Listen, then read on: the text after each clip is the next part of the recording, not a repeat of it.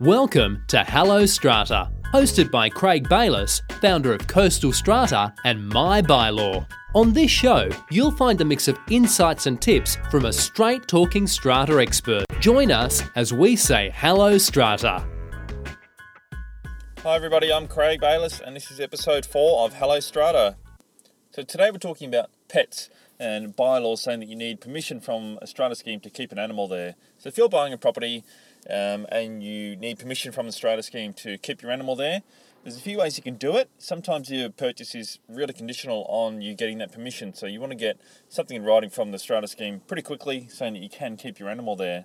So the process can take a little while though, unfortunately. The easiest way is you need to put something in writing to the strata manager asking to get permission from the strata scheme to keep your pet.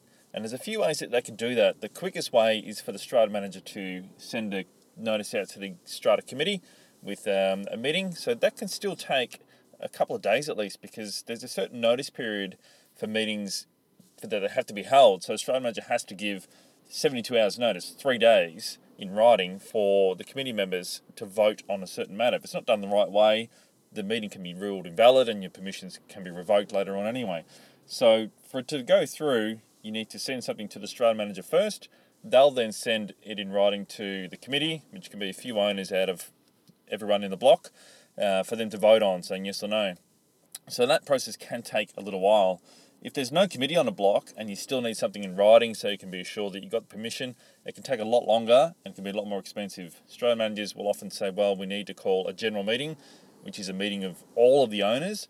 So the strata manager will have to send out a meeting notice to everybody, and the notice period for that is different. The owners have to have the paperwork in their hand about the meeting for 7 days. So if you're trying to buy the property, you're trying to get through to exchange as quick as possible, and you're conditional on that pet approval, it can take a little while. So you need to weigh up how you're going to play with that.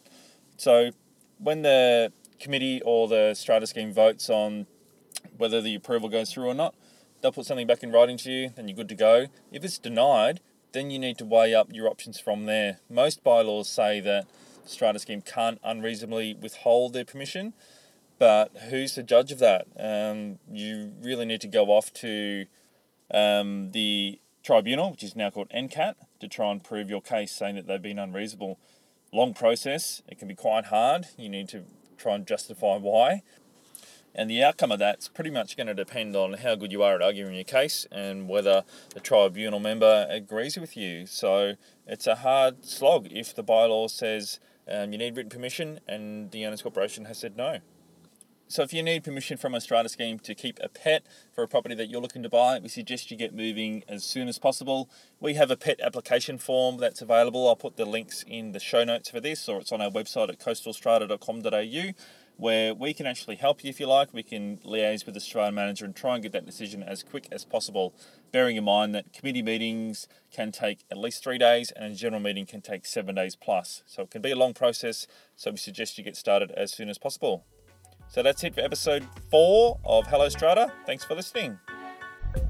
Thank you for listening to Hello Strata. You'll find show notes and links for everything in this episode at coastalstrata.com.au. If you like what you heard, please subscribe to the podcast and share.